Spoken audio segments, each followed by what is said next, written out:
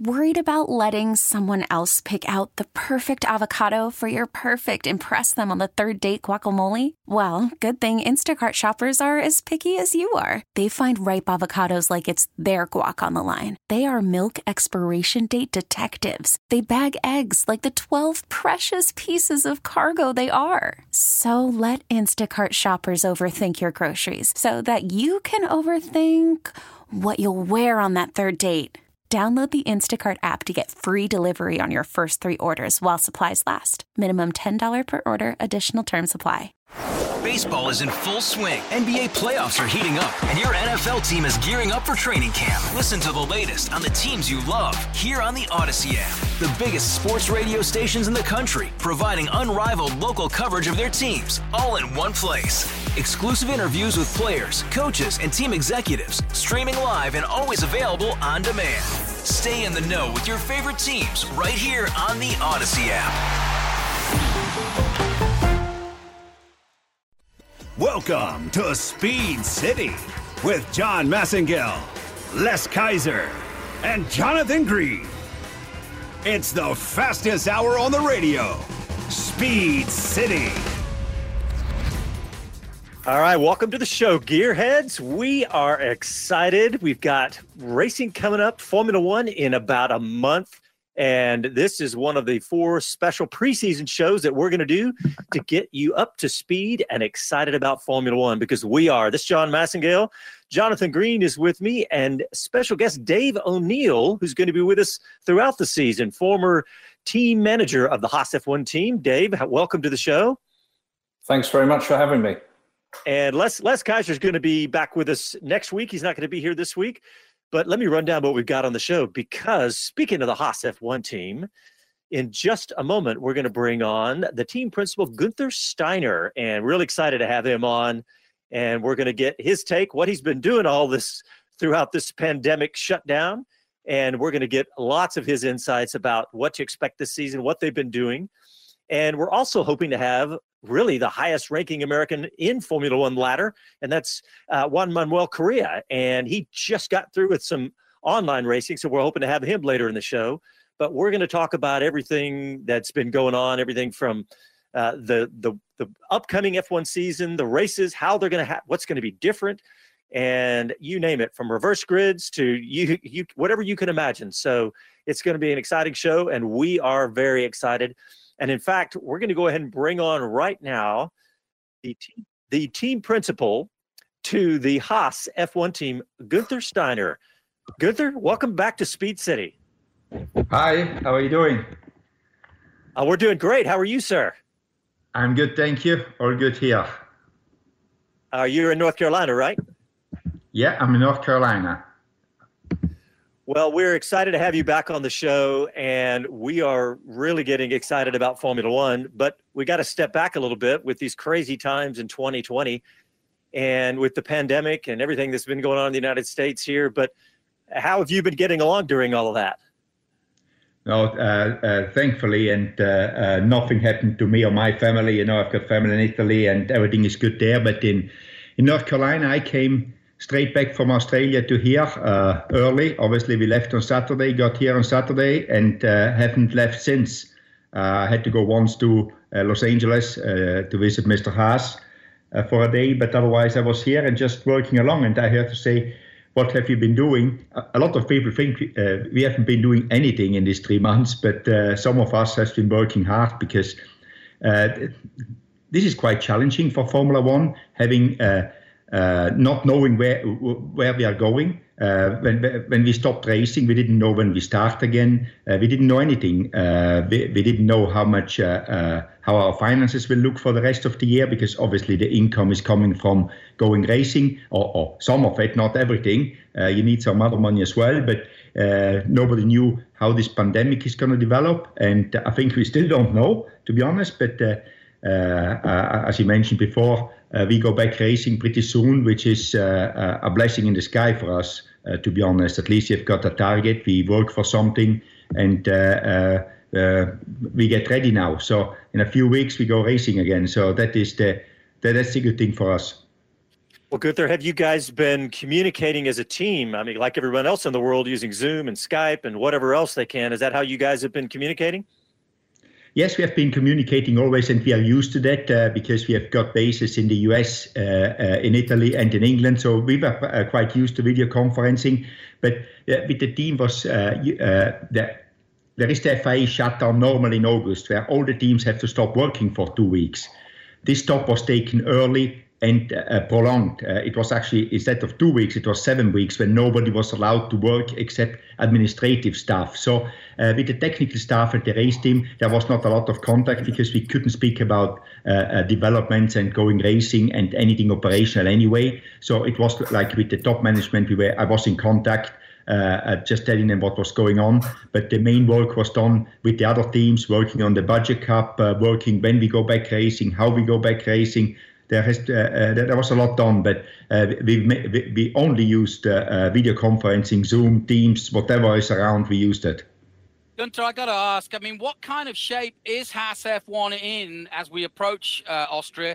It's the same for everybody, I get that, but I mean, we all know that, you know, you've kind of got your base in North Carolina, and then you've got the Europe contingent, and then everybody's got to get to Austria and so on and so forth. So from a logistics point of view alone, it's got to be hard. But I suppose the only way to look at it is that you're in the same boat as the other teams.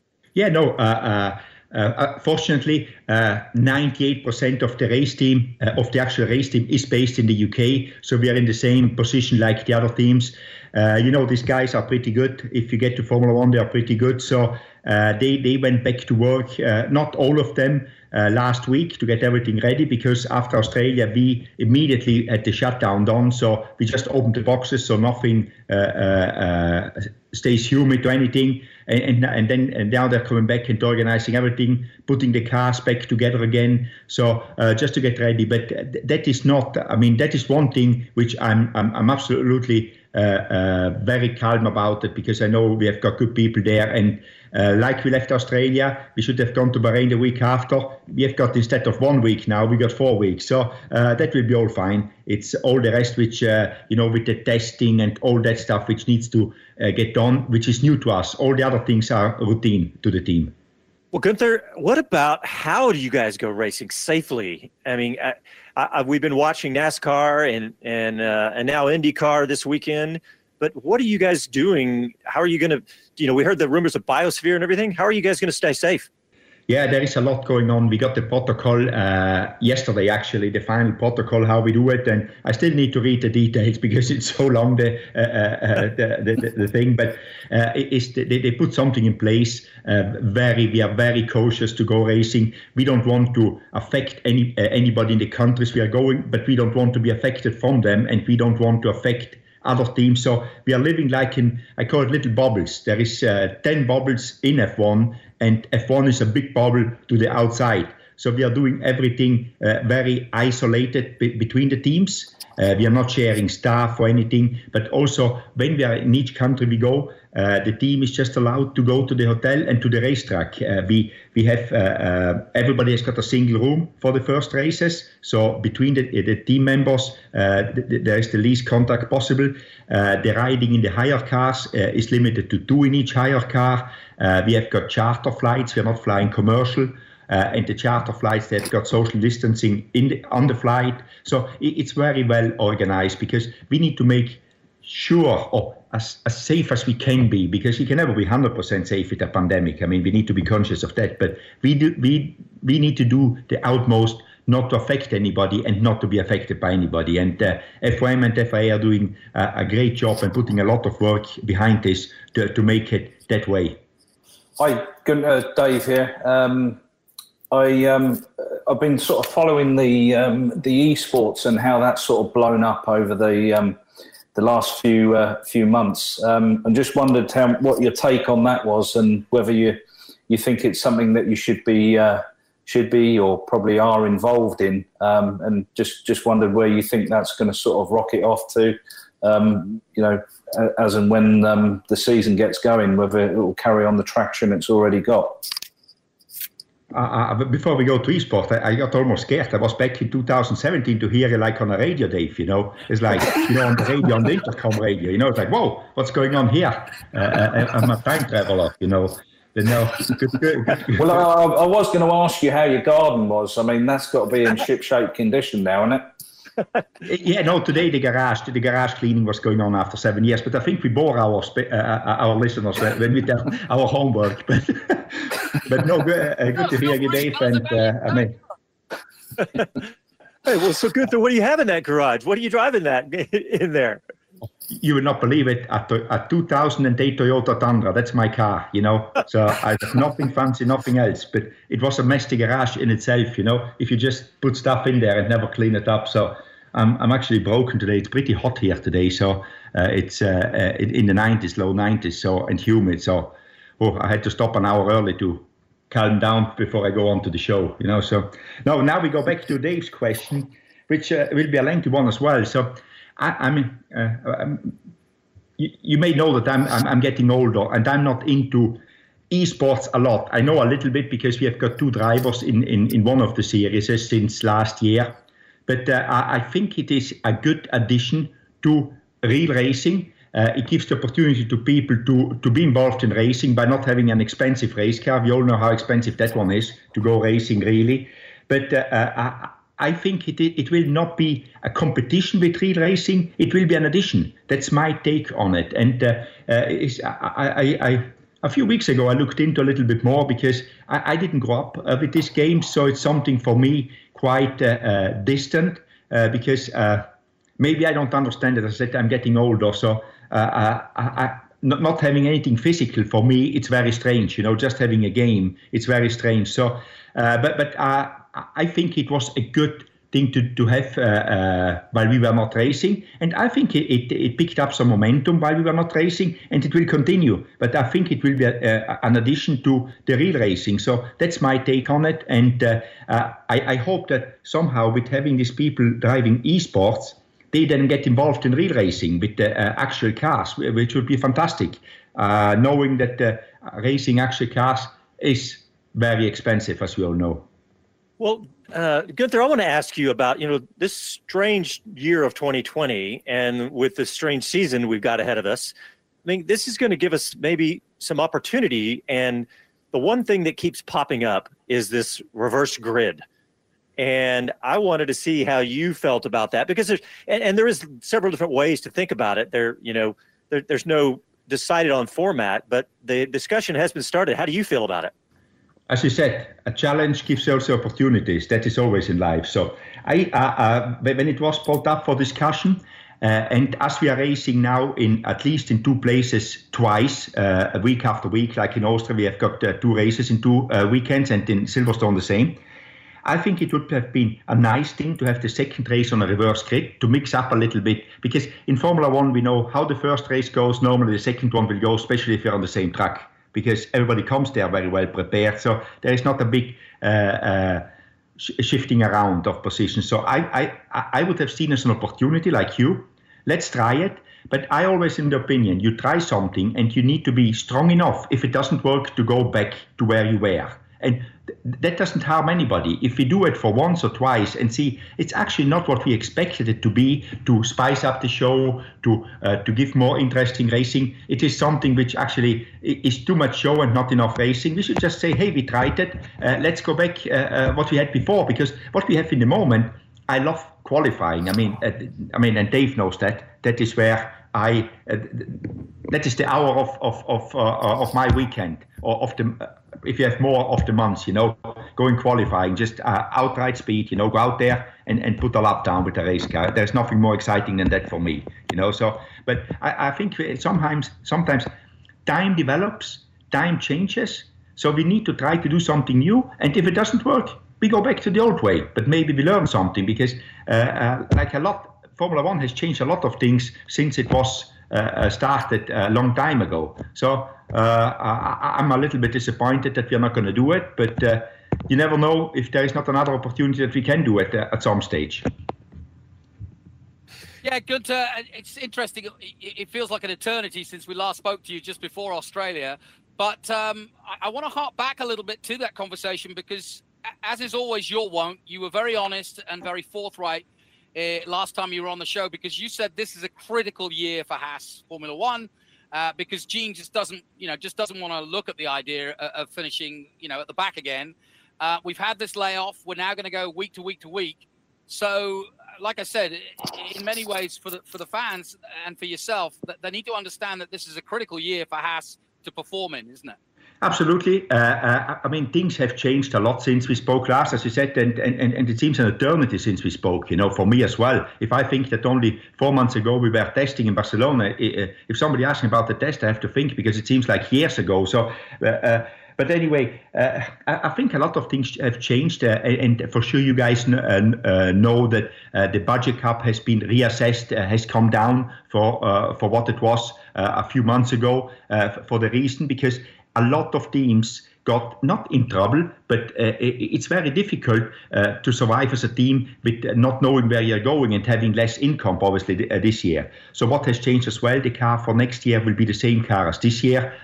Mechanically, you can change some aerodynamics, but nothing big will change. We need to keep the same chassis. So a lot of things have changed. So I think in the last 3 months they were very tough for Haas as well, because Gene wanted to see what is happening if we go back racing, if we don't go back racing, what is happening. So I think in the moment we are in a good spot. I think we still have to perform, but I think now the performance, we have also to focus on 22 with the new regulations, with the budget cap. So that is now, I call that the new Formula One. It's coming in 22. I think for us, 20 and 21 are survival years, which we will survive. They're not challenging to survive, but we just need to do the best what we can, but spend the least amount of money, and and have like a restart in 22 when everybody developed a car on a very similar budget, because the small teams, or at least I have to speak for us, we will not be on top of the budget cap, but we will a little bit below it. But it should equal out the field, and with equaling out the field, that will come 22 onwards. Maybe 22 there will still be a little bit of a gap, but then it comes down again, and it just flattens out. So I think we are in a lot better position in that way for going forward for Haas. And I think Gene now wants to see what is happening, but he's committed to at least this and next year. So let's see what we can do. But I'm in F1 you're never calm, and Dave knows that. You're never nothing is 100% in F1. But I'm as calm as I can be in the moment, that we have got a very good future in front of us, with the budget cap, with Gene supporting us, with the new opportunities, with the budget cap, having the same car next year, so we're not having to put all this work in again to make a new car with the same regulation, but keeping this one. So I'm actually, the 3 months, everybody worked very hard. I'm pretty happy with them, with the last 3 months, what we have achieved. Well, we need to take a quick break, Guenther. I hope you can stick with us through the break. And you're listening to Speed City. We're live from Austin, Texas, and we'll be back after a quick break.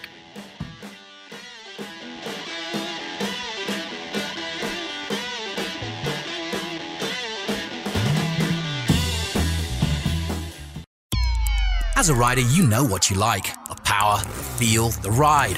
When it comes to gear, you know what keeps you safe. Ducati Austin provides riders with the finest in Dainese leathers, the best the market offers. Visit Ducati Austin on Breaker Lane just east of I-35 and throw your leg over the most iconic sports bike ever built. Ducati. Even take it for a test ride or see what's been described as art on wheels from MV Agusta. You know what you like. See it at Ducati Austin. Online at DucatiAustin.com. At Circle Brewing, the belief is less is more when it comes to brewing a better beer. You won't find any chemicals or additives, only water, malt, hops, and yeast, and absolutely nothing else. Just simple ingredients and outstanding taste. It's German purity with Texas ingenuity. Find the brews on tap all over town, in your favorite store, or drop by the tap room at 2340 West Breaker Lane, open Thursday and Friday nights and weekends. Log on to circlebrewing.com. Circle Brewing Company, born, bred, and brewed in Texas. This episode is brought to you by Progressive Insurance. Whether you love true crime or comedy, celebrity interviews or news, you call the shots on what's in your podcast queue. And guess what? Now you can call them on your auto insurance too, with the Name Your Price tool from Progressive. It works just the way it sounds. You tell Progressive how much you want to pay for car insurance, and they'll show you coverage options that fit your budget. Get your quote today at Progressive.com to join the over 28 million drivers who trust Progressive. Progressive Casualty Insurance Company and Affiliates. Price and coverage match limited by state law. Call from mom. Answer it. Call silenced. Instacart knows nothing gets between you and the game. That's why they make ordering from your couch easy. Stock up today and get all your groceries for the week delivered in as fast as 30 minutes without missing a minute of the game. You have 47 new voicemails. Download the app to get free delivery on your first 3 orders while supplies last. Minimum $10 per order. Additional terms apply.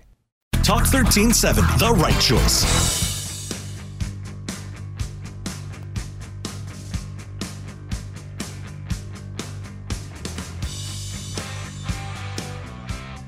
I'm Jenny Gow from BBC F1. You are listening to Speed City. Welcome back to the fastest hour in radio, Speed City. All right, welcome back to the show, Gearheads. We have the Haas F1 team principal, Guenther Steiner, on the phone. And we also have Dave O'Neill here in Austin with us. And Dave, you got a question for your old boss. Yeah, I was quite intrigued to see the start of winter testing and the innovations that are coming out. The covers had been pulled off the cars, and one in particular, I'm sure there was loads more, but one in particular sort of stole the headlines. Seemed to be the DAS system, and it was just a question, Guenther, on when you see something like that come out, is that top of the list to get to the drawing board and try and see what's happening and see whether you can put it on the car in 6 months, or other teams looking at similar sort of innovations, but not haven't maybe stole the limelight on it. As you well know, Dave, for small teams there is a lot lower hanging fruit around. So I saw it. It is interesting, but we wouldn't have the capacity to do this or the resources to do this. But we buy our steering system from Ferrari, and for this year we had also quite a complex steering system. Nothing like the Mercedes one, where the driver can influence the toe in, toe out. We don't have that. But I think the advantages are very small for it, and obviously. Normally, and again, it happened afterwards, you say, yeah, with hindsight, now, but normally when something like this comes out, the FIA says, okay, you can have it for a period of time and then it will be banned, and that is what happened. They allowed it to have it this year, but from 21 onwards, such a system or something similar to this will be banned anyway. So we didn't really spend any time thinking of it. I mean, for sure, it's always interesting to see the technology which goes into it, but the big teams, Mercedes, Red Bull and Ferrari, they have got so many resources. They are looking to find thousands of seconds for huge amounts of money. So I think the smaller teams can just haven't got the resources, neither personnel-wise nor financial-wise. So we are always a little bit behind. But as we said before, things like this in the future, they will go against the budget cap, and I don't know if I would rather spend something 2-3 million on, or at least 2-3 million on such a system. I don't think that's enough, 2-3 million to develop it or to develop the car in aerodynamics. So I think these things will go a little bit away, really finding thousands of seconds for real big amounts of monies. Okay. Well, Guenther, I have a question for you about this. Earlier in the show we talked about this. Anytime you have something happen in the world like this, there's always opportunity to come out of it too. But what about this season? We have a lot of American fans of the Haas F1 team that might hope for something that you never know what could happen in a season like this. Maybe this could be something come and be an advantage for Haas F1? Difficult to say. Normally, yeah, exactly. No, and that I'm realistic. Normally not, but the advantage could come that you need to be prepared, because very much we put a lot of focus not on new parts on the car, but what we have got to be reliable, to be in control of everything, because the races are coming so fast after each other, so you cannot make any mistake. And if you don't make any mistakes, which is a big challenge in F1, as all the fans or gearheads like you call them, which listening into, it's very difficult to do in F1 not to make mistakes. But that is what we are focusing on, not trying to make developments, because developments take also always time that you understand them when you put them on the car from the wind tunnel. So we go out there and try to do the best, make no mistakes, be solid, and hope that the other ones somehow slip off, But I think the grid will be set after 3 or 4 races like normally, and I hope we are fighting in the midfield. There is this year, it looks like in Barcelona, a lot of the teams are in the midfield, and it's very tight. But again, it seems so long time ago that we were testing it that I almost forgot about it. But there was 4 teams. I think we are in 0.3 of a second between the 4 of us, and that is in testing where you don't know the fuel loads or the engine modes we are using of each other. Just 10 kilos of fuel makes that difference in Barcelona. So I don't really know. I try to be optimistic, realistic, and hope that we can fight with a few other ones, with a few bigger teams. So, but we don't have long to wait now. Austria is coming up quick now, and then we will see. Yeah, speaking of that, when are you guys going to start getting together in person? I mean, when are you guys going to start heading into the office, as they say?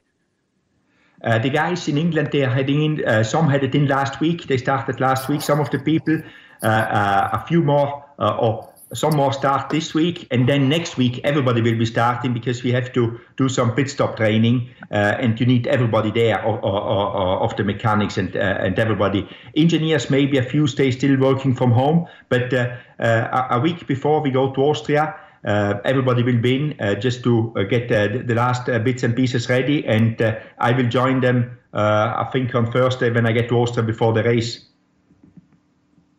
Guenther, obviously everybody's working around the clock to make motor racing, full stop, as safe as possible, and I'm actually surprised that we've gone back as quickly as we have, given especially here in the States. But I wonder what you and Gene have learned being in the home and right at the epicenter of NASCAR, and obviously with Gene involved in that. I mean, what pointers have you learned? We've read on the internet that both NASCAR and IndyCar have all been interacting with Formula One for everybody in the community to help each other when it comes to safety. So, has that been an integral part of being around Charlotte to sort of understand what's going on and how they got about racing so early? Yeah, obviously living here, I'm very close to NASCAR, and my life, having spent my life in racing, I couldn't wait at least to have some racing. And when NASCAR came along and said they started off, I couldn't almost believe it when they went to Darlington. But how quick they did it, or how early they did it, not quick. But I think they're doing a good job. It's a little bit easier in NASCAR than in Formula One, and not easier, I'm saying easier as a job. It's just like you need less people. The big issue in F1 is you need 60 people to run the 2 cars. You cannot do it less. You can just not do it. I mean, we have it down to 58 operational people going to the racetrack to look after the cars. We are allowed 60. But if you go below that one, you cannot run these cars. They're so complex. While in NASCAR, I think they've got an average of 15 people for 1 car, so that makes about half of what we need. So it's because for 2 cars obviously it's 30 then. So I think, but they did a good job. I mean, even I just see them on TV. There's not many people there. They kept really people away, and they try to make it as safe as possible. The other advantage NASCAR had, and to starting earlier, was they could race very close by, so they didn't have to use aircrafts to get to the races. They all could drive. Obviously, Darling is an hour from Charlotte. Charlotte is in Charlotte, so I mean the first a little bit further away race is this weekend in Atlanta. But I think they still drive there. I haven't actually asked if some of the drivers will take their planes, but they will fly on their own. But I think the crews, they drive there. So I think it's a lot to learn, and just to look at each other. What can we learn? I'm really looking forward to watch the IndyCar race today. Again, having some more racing, and I find open wheel oval racing really exciting, and I like it. It's very, challenging, and you need to be brave, and I respect these guys going around in Texas on the oval. Having not raced this year yet, going to Texas Oval, it's quite brave. And you know what that means. You have got big, I cannot say the word here, but that's what it means to have that. Yeah, absolutely. And well, Guenther, we are out of time. We thank you so much for coming on again. And we're definitely want to check in with you as the season goes along. We got a lot of Americans that are fans and are going to be, as you put it, optimistic and realistic at the same time, and hoping you guys do well. But thank you so much for coming on the show. You're welcome, and thank you for having me. And see you soon, guys. Anytime, I'm here for you. Thank you. All right. Bye now. See you soon. Appreciate it. Bye-bye. Thank you. Bye. All right, well, let's go ahead and go to break. And when we come back, we're going to continue the Formula One discussion and continue down the path of all the different possibilities of what's going to happen during this crazy 2020 season. You're listening to Speed City. Back after these messages.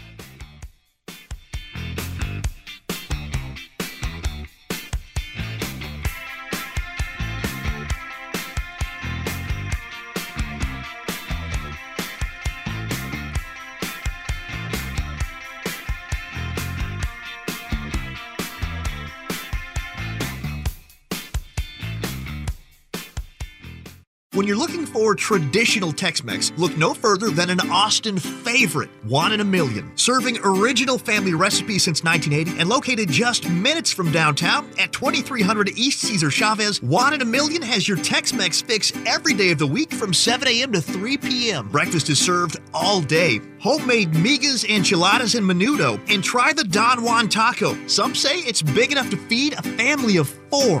Juan in a Million. Online at juaninamillion.com. Motivation USA, catering to the sport bike enthusiast looking for truly unique parts and accessories. Stand out from the crowd. Motivation is the exclusive North American distributor for SC Project MotoGP inspired exhausts and the largest Rizoma retailer in the United States. Get the best parts from around the world at the best prices with fast shipping and a knowledgeable staff ready to help. Shop online 24/7 at motivationusa.com. That's motivationusa.com. You could spend the weekend doing the same old whatever, or you could conquer the weekend in the all-new Hyundai Santa Fe. Visit HyundaiUSA.com for more details. Hyundai, there's joy in every journey. Hiring for your small business? If you're not looking for professionals on LinkedIn, you're looking in the wrong place. That's like looking for your car keys in a fish tank. LinkedIn helps you hire professionals you can't find anywhere else, even those who aren't actively searching for a new job but might be open to the perfect role. In a given month, over 70% of LinkedIn users don't even visit other leading job sites. So start looking in the right place. With LinkedIn, you can hire professionals like a professional. Post your free job on linkedin.com/recommend today. Talk 1370, the right choice.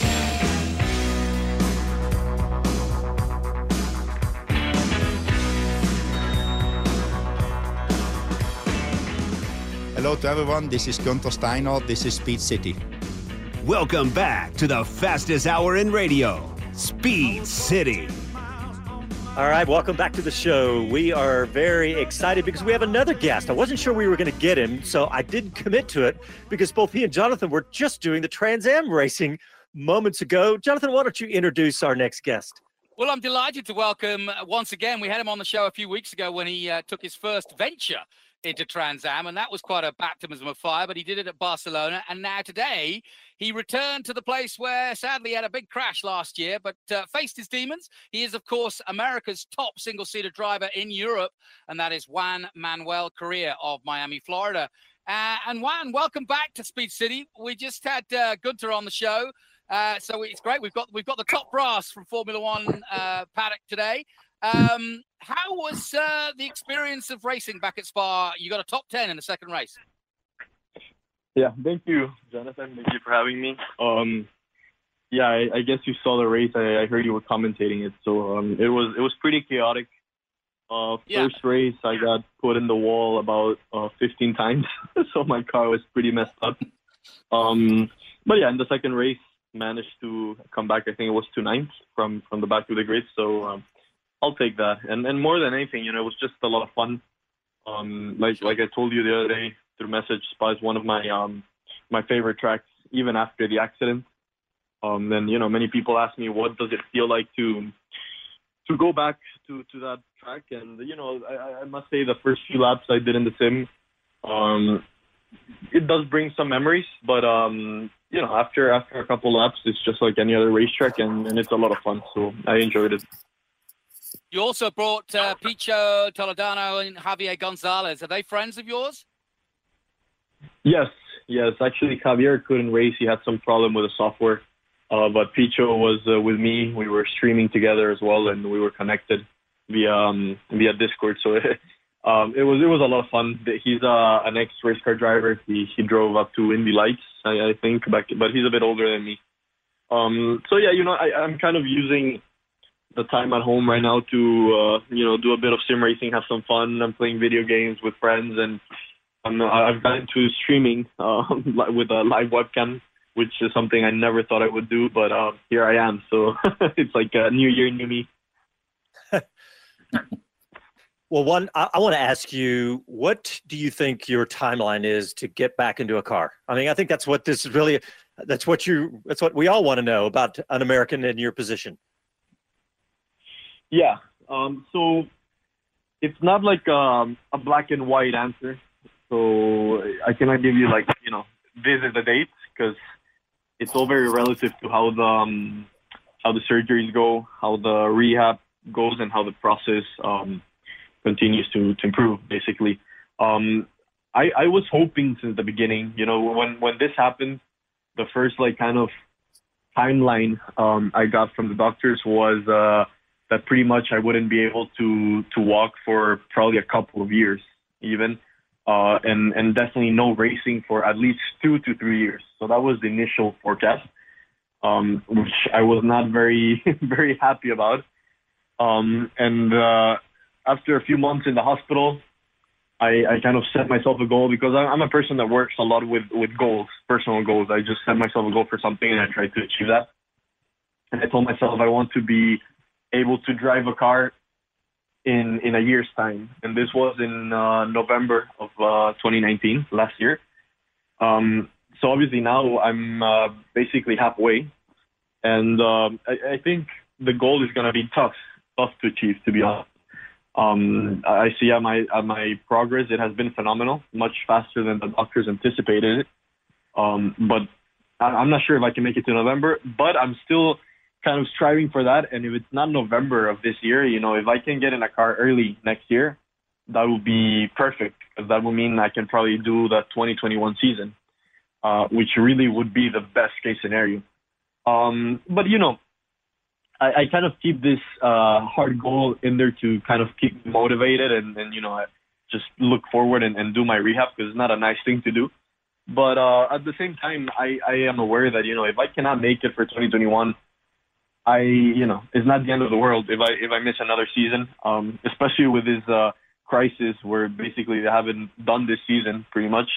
It's not that bad for my career. So I'm also willing to come back in 2022. So I just have to wait and see and keep pushing. Hi, Juan. It's Dave here. I was just kind of interested to see, obviously you're very strong in the mind, and you set your goals and what you want to achieve, which is awesome.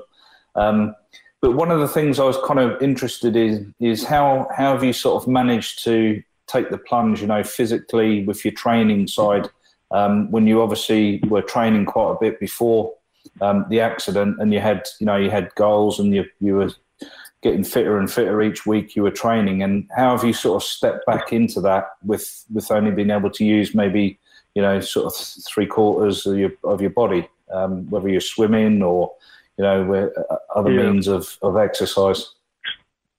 Yeah, it's definitely been a challenge. And it was very frustrating, especially in the beginning. I was coming from, in August, right before the crash, I was in my peak mental and physical state I had ever been. I was kind of arriving to the peak of my career as a junior single-seater driver.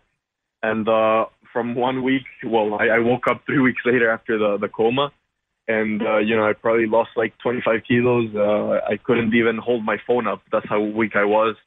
I couldn't eat anything solid for about 2 weeks after the coma. So it was definitely like, apart from everything else that was going on, the legs and everything, but that was also one thing that was on my mind, which was like, wow, all that work I have been putting in for the last 10 years kind of just went out the window. But Yeah, I just got back into it as soon as I could. Even when I was in the hospital and I was bedridden for those 2 months, I asked the doctors to give me a couple of elastic bands. I tied them to my bed in the hospital, and I was doing like curls, with like 2 pounds in the beginning, then 5 pounds. The doctors were telling me I'm crazy. They're like, what are you doing? But I was just, always thinking about my goals, and that's the way it has been. And I think it's actually quite incredible that right now I'm almost as strong as I was before the crash. Upper body wise, obviously my legs are still very damaged, but upper body wise, I'm ready to go, and I've been ready to go already for some months. So I think in like 4 to 5 months, I went from being 25 kilos underweight to being back in racing shape. So I'm quite proud of that, and now I'm just waiting on my body to heal. Juan Manuel, I've got to ask you this. I'm hoping to coax you onto our show for Austria, because obviously the rest of the competition will start there for F2. And I'm sure you'll be interested. And I'm probably guessing this will be the first season that you have sat on the sidelines, because you've been racing, pretty much wall to wall. So how are you going to approach what this season, and in terms of trying to get something positive out of it, besides just being an audience fan, as it were? But I mean, will you try to make it into a positive and watch it differently? Oh, definitely. I think I have to be careful mentally wise, to be honest, because it will be tough. It will be tough to watch my colleagues, race people that I was gonna go and beat this year in Formula 2, and that's something that already I had in February of this year, right before the whole pandemic crisis. They did the test in rain, and that hit me really hard, to be honest with you. That was like a big blow, because it's kind of like a slap in the face from reality that you're gonna miss the season, and it's gonna take a big toll on your career. So I think now I'm better prepared for it than I was in February. So it's a good thing that the pandemic happened in that sense. And from the other side, I just have to take it with a mature approach to, at least get something from it, like you said, and, watch it from the outside, observe what people are doing. There's always things you can learn from the outside. That's for sure. Ideally, I was planning to be in Europe by the time the season began. So I said at the beginning, around July, August, I want to be in Europe and actually go to some races. I have some offers to coach young F3 drivers, and that was an option. So, I mean, that's maybe still on the table for later this year. And that way I can be, in the paddock and just kind of maintain myself in the loop there. So that could be a positive. Well, we're coming up on the end of of our time here, but I do have one last question for you. And I mean, it's a tough question, but you talked about maybe being able to come back and jump back into Formula 2. Is the opportunity still going to be there? I know that's always it goes through my mind, and it's got to go through your mind. And that's a tough question, but you think it's going to be there? Well, that's the tough question and the $1 million question for me. I can answer to your question from my perspective if I'm going to be ready, and that's a yes. I am confident that I will be able to drive the F2 car even after being a year out of it. I'm confident that physically I will be able to do it. Also with my leg, even if I have to maybe make some modifications to the throttle. But that for me will not be the hardest part to overcome. The hardest part will be, obviously, I've lost my sponsors, I've lost my seat, I've lost all my backing. So it's definitely a big challenge, and I kind of have to throw myself in that world again and see if someone will take me and if I will get the backing needed. So yeah, that's a tough pill to swallow as well. I had everything set out for the next 2 years of my career. I basically had another season in F2 guaranteed by my sponsors, and this happened. So yeah, it's not ideal at all. Well, it's a tough question. Yeah, and Juan, thank you for sharing and being so candid. That's fascinating. You're always welcome at Trans Am on our E-Championship. We'll be racing again next weekend, so come join us. But we are all right behind you here on Speed City, no question about it. And we'd love to have your insight at any of the races coming up, whether it be F1, F2, or F3, because I think it's gold that we've got time with you. And I know you want to be there, but maybe it'll help. Yeah, definitely. Thank you, guys. Thank you very much for the interview, and I'll be back next week. All right, thanks, Juan Manuel. We'll talk to you soon. Yeah. Bye-bye. All right, guys, let's go ahead and take our last break. You're listening to Speed City. We're in Austin, Texas, and we'll be back after a quick break.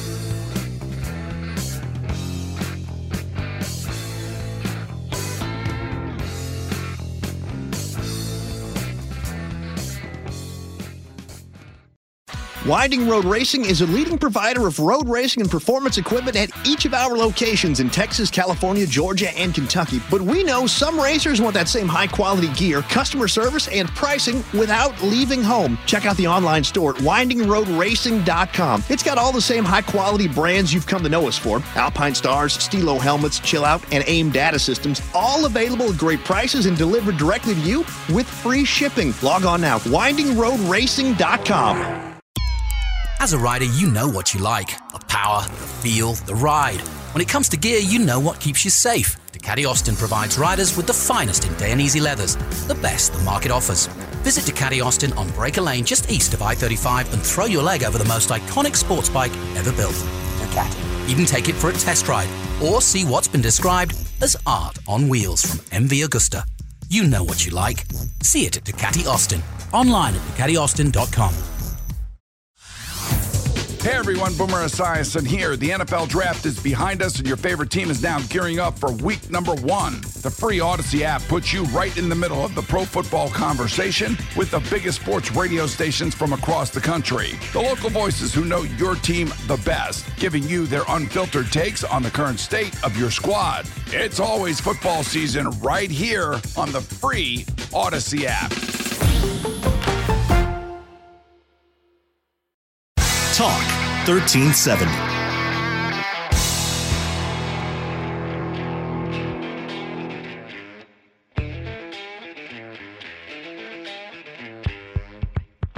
Hi, this is Gene Haas, and this is Speed City. Welcome back to the fastest hour in radio, Speed City. All right, guys. Well, we have hit the ground running with two fantastic guests, but now I am so excited because we've got Dave O'Neill, who's used to be the team manager for the Haas F1 team, and we've got him for quite a bit of the season, and I am going to creep inside of his brain as much as I can. Just like all of you, we want to know. We've got somebody who's been there, done that at the highest level, and I'm just really excited to have you on board, Dave. And Jonathan, you had a question during the break we were talking about, but go ahead and ask Dave that. Yeah, it's a follow-on from what Guenther was saying about just the logistics. And I know because you've been in this position, and I'm sure you've thought for yourself about how you would do this, because it really is a tough time for anybody who is a team principal to try to organize this and get the right numbers. He mentioned that the number was 60 and they've got it down to 58. But logistically, what would you be worried about returning to Austria, and how you could effectively save both on manpower and potentially even equipment that you don't need when you're rushing around to 3 races in a row? Yeah, I mean, it's an interesting question. It's like, can you win the game with 10 footballers? And it's, maybe you can, but, not every week sort of thing. So, I mean, there's a lot of squash. It's a bit like squeezing a balloon. You have the mechanics, and the mechanics are there for a reason. An F1 car is split up from the front to the back. So you'd have a front end mechanic, a number one who takes care of the power unit, putting the engine on the car, and then a rear end mechanic who typically would take care of the gearbox and crash structure and rear wing.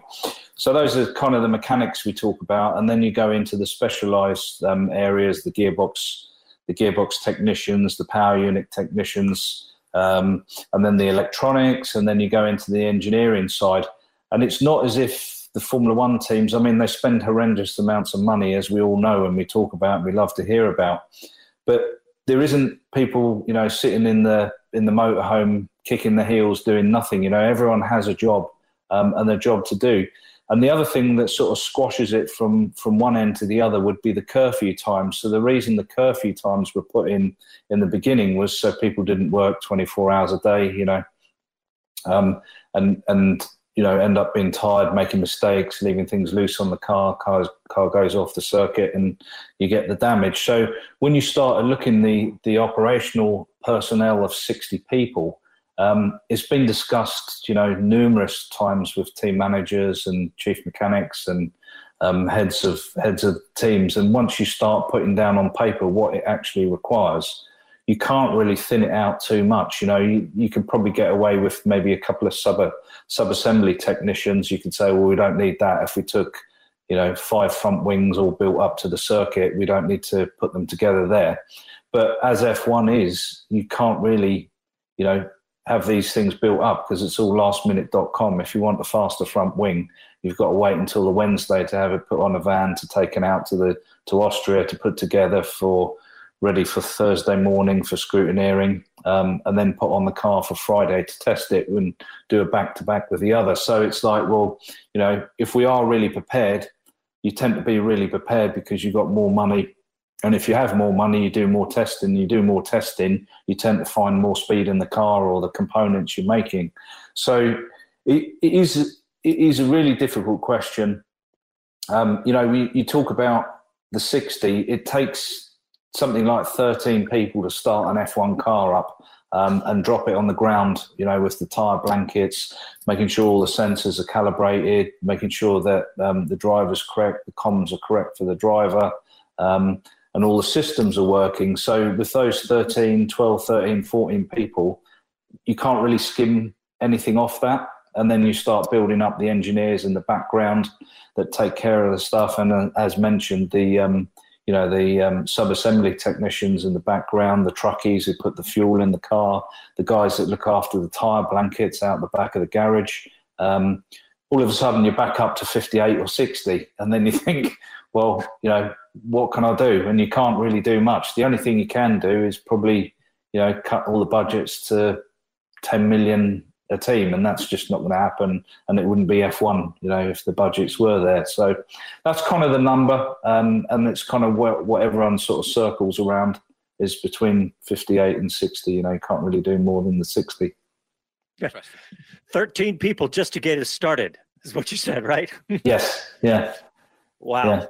Yeah. Well, it's going to be fascinating to see how this season plays out. I mean, we less than a month now, I guess, July 5th, but with all the teams having to do whatever it takes in this crazy time, it's just going to be fascinating. Well, Dave, I got another question for you too. You and I spoke yesterday. We touched on the reverse grid. We heard what Guenther said about reverse grid.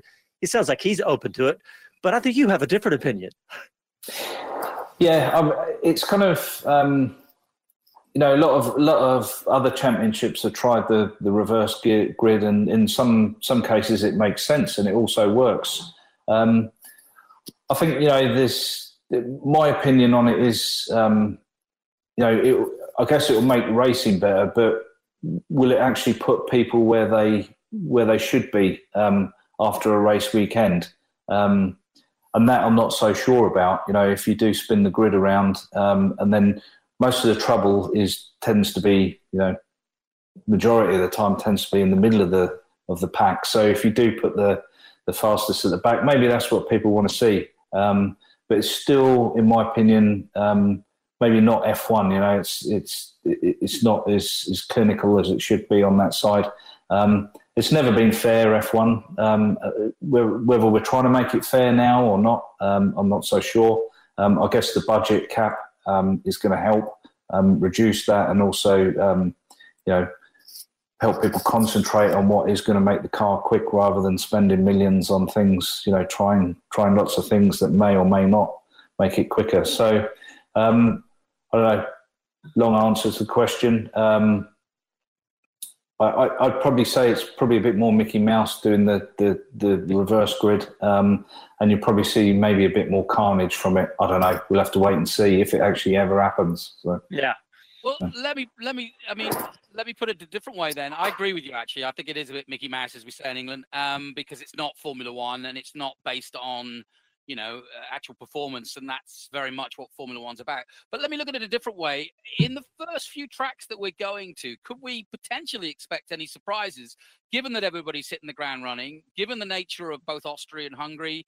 We're presuming that Mercedes will be ready to go. But could anybody create a surprise given those tracks? I don't think too much is going to change up the top end, just purely because that, if we look at the testing times, etc.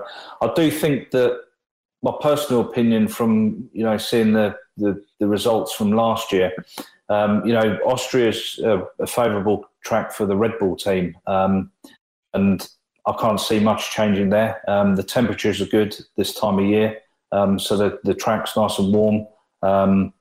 It doesn't tend to die off or lose its heat over the night too much. So I think favourable for Red Bull, probably. Maybe a little bit of an edge there. We also don't know what the DAS system's going to do for Mercedes. Why did they invent it in the first place? Was it because their tyres were going off and they weren't able to have the correct degradation over the course of the race? There's lots of areas which we can, I guess, get into and discuss. But I think, Hungary is another sort of front limited circuit on that side. I know the McLaren the Mercedes won there last year, but Max had a bit of a strange race, but he came back through the field as well. And then Silverstone again, another interesting one. I think Red Bull have the pace there. They've, I'm sure Honda have found a bit more power as well over the winter. Did they show it in winter testing? Again, we don't know. But hopefully they have. They've closed the front up a little bit more. But yeah, I think the first few races are going to be really interesting on that side. Look forward to seeing it. To be honest, it's been a while. Yeah, it's been a while. Well, we're almost out of time, guys, and I have a wrap-up question I want to ask both of you. I want to start with you, Jonathan. I want to ask you, what do we think what are we going to expect for the rest of this year? We're going to get started, and we got this 8-race schedule. If somebody gets sick, are we going to, how's that going to affect things? What do you think is going to happen? Well, that's kind of why I threw that question at Dave, is because I think if I look at Mercedes, what Mercedes have done, which is typically German in many ways, is to be organized, move forward, gain an advantage, use that advantage, stay on top of it, and be disciplined to the point of, no team arguments, a 1 and 2 drivers right on their very edge, engineers the same. They very rarely drop the ball, as we've seen with Ferrari and Red Bull in the past. So, I think that the only thing I can see stopping Mercedes is this sort of purveyance of race after race after race. And whoever drops any kind of a ball, even if it's just, coming together with a team at the beginning of Austria when they've only got, a few days to get it back again. In other words, just something that is unusual. So I do think that if there's going to be a crack in Mercedes' armor, it's going to be the number of races and the amount of time they've got to recover from them. As a potential Achilles heel to such a well-oiled machine. So I think that's the best hope for the likes of Ferrari. And, you've got to think that Leclerc is in the top of his game. He's proving that both in the cyberspace and in the real world. It's going to be, I think that's going to be where, if anybody's going to beat Mercedes, it's by catching them on an off weekend. Dave, you got about 15, 20 seconds left. Well, my interesting point would be how prepared have the drivers kept themselves over this downtime? We all know it's easy to get waylaid on things. And also the other interesting bit is how much do the drivers rely on the fans to give them a good weekend? Yeah. And I think, it's something you probably can't measure, but the bit for me is, who's going to be on top of their game once FP1 starts in Austria. And he's ready and hasn't been sitting down doing nothing. So. Well, all right, guys. Well, we want to thank Guenther Steiner for coming on. Thank Juan Manuel Correa for coming on. And we are very excited about these 4 preseason shows. So stay tuned, and we will talk to you next week.